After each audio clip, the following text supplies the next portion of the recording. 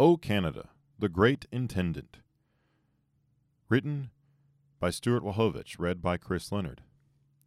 In the history of every successful nation, company, or team, there is at some point a person who provides groundbreaking leadership, making the difference between success and failure, and between ordinary and great. This was truly the case in the history of Canada's earliest development. The first permanent colony in what is now Canada was established in 1608 by the early French entrepreneur and explorer Samuel de Champlain, at the current site of Quebec City. Known as the Father of New France, Champlain served in a position equivalent to that of a governor from 1608 until his death in 1635. During this time, despite the territory's huge potential, little was accomplished toward the development of a viable and sustainable colony. In 1641, 33 years after the initial settlement, the population of the colony was only 240. That's from S.A. Cook, Life in New France, page 17. Meanwhile, the English colonies to the south were home to about 25,000 colonists by 1640. Prior to Champlain's death, the French government approved a new company to carry on trade, significantly expand permanent settlement, and develop an agricultural base. The company of 100 associates directed its energy toward building a profitable fur trade, but little effort or progress was made to develop a self-sustaining entity in the New World. The arrival of Jean Taylor. Thus, King Louis XIV's senior minister, Jean-Baptiste Colbert, revoked the company's charter in 1663, and the government took direct control of the colony.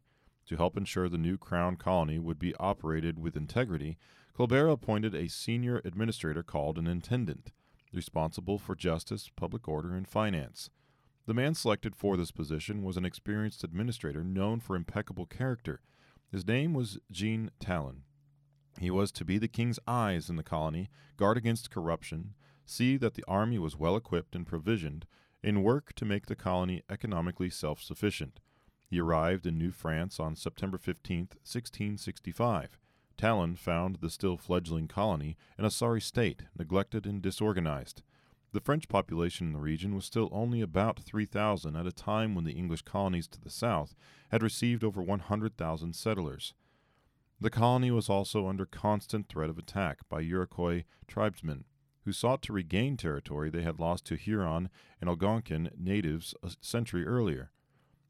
When Champlain arrived in 1608, the Algonquin had driven the Iroquois south, and the French had an alliance with the Huron and Algonquin people. Therefore, the French, too, were at war with the Iroquois. Talon began by ensuring the security of the colony. One of France's best regiments, the 12,000-strong Carignan Salières, had also been dispatched to New France in 1665. Talon ensured these men were well provisioned and well armed. With strengthened defenses and well supplied even at distant outposts, the regiment removed the Iroquois threat by 1667, giving New France the opportunity to develop in peace. The intendant now initiated a program of industrial development which included shipbuilding, mining and creation of iron foundries, and iron fabrication. Eventually, every farm household was supplied with a loom for the weaving of hemp and wool products. Talon established courts of justice, policing, and imposed order on New France. Court time initially was taken up by lawsuits, so Talon designed incentives for out-of-court settlements. He administers justice in the colony with impartiality for rich or poor, thus earning a reputation for incorruptibility. Still, the colony needed both settlers and natural population growth. Talon created a scheme to attract settlers from among landless citizens of France. For many young men, the dream of owning their own land in France was unattainable, but Talon provided an arrangement that required an immigrant to the New World to work for 3 years for another settler, after which he received a land grant and supplies, a plow and equipment to sustain for 2 years, to give him a start. By 1672, this policy had brought more than 1,500 indentured employees and future settlers to the colony. The colony was self-sufficient in wheat and was exporting barley, peas, and hops by 1668. From the Dictionary of Canadian Biography, Jean Talon. A frontier in need of families. In contrast to England's policies, Colbert did not want massive immigration from France. so the growth of New France was gradual compared to the rapid growth of the English colonies. This presented another problem for Talon. In New France in 1665, there were 6 adult men for every adult woman. Such an imbalance did not allow for natural growth and certainly did not encourage long-term settlement. Talon managed, with Colbert's approval, to have the French government select, train, and send to New France women of marriageable age, and approximately 900 of these young ladies were sent out between 1665 and 1673. These ladies were known as les filles du roi, the daughters of the king, and were selected on criteria of health, good character, and probable ability to settle on the frontier.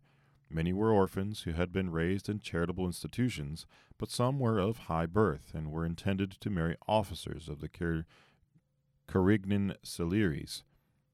Some later writers have incorrectly labeled them as women of ill repute.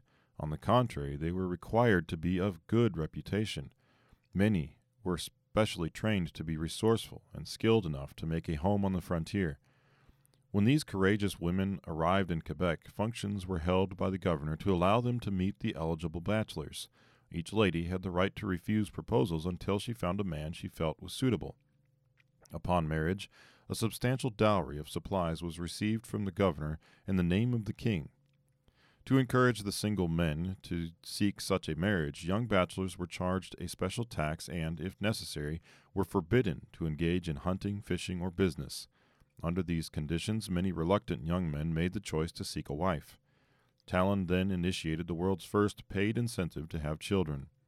He approved an annual grant of 300 livres to every father upon the birth of his 10th child by a legal wife.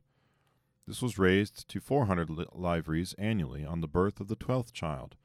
Such was the success of Talon's efforts that in 1670 alone, more than 700 babies were born in the colony. In 20 years, from 1665 to 1685, the colony grew by 300%, mostly through natural growth. Talon returned to France in November 1672, where he was eventually made Secretary of the King's Cabinet, one of the most powerful positions in the French administration. He never lost his love and concern for New France, and often spoke in support of the colony. He died in 1694 as Count of Orsainville. Character and dedication.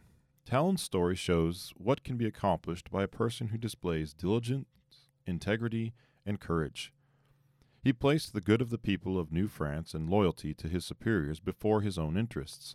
The foundation Talon laid contributes to the sustainability of French-Canadian culture to this very day.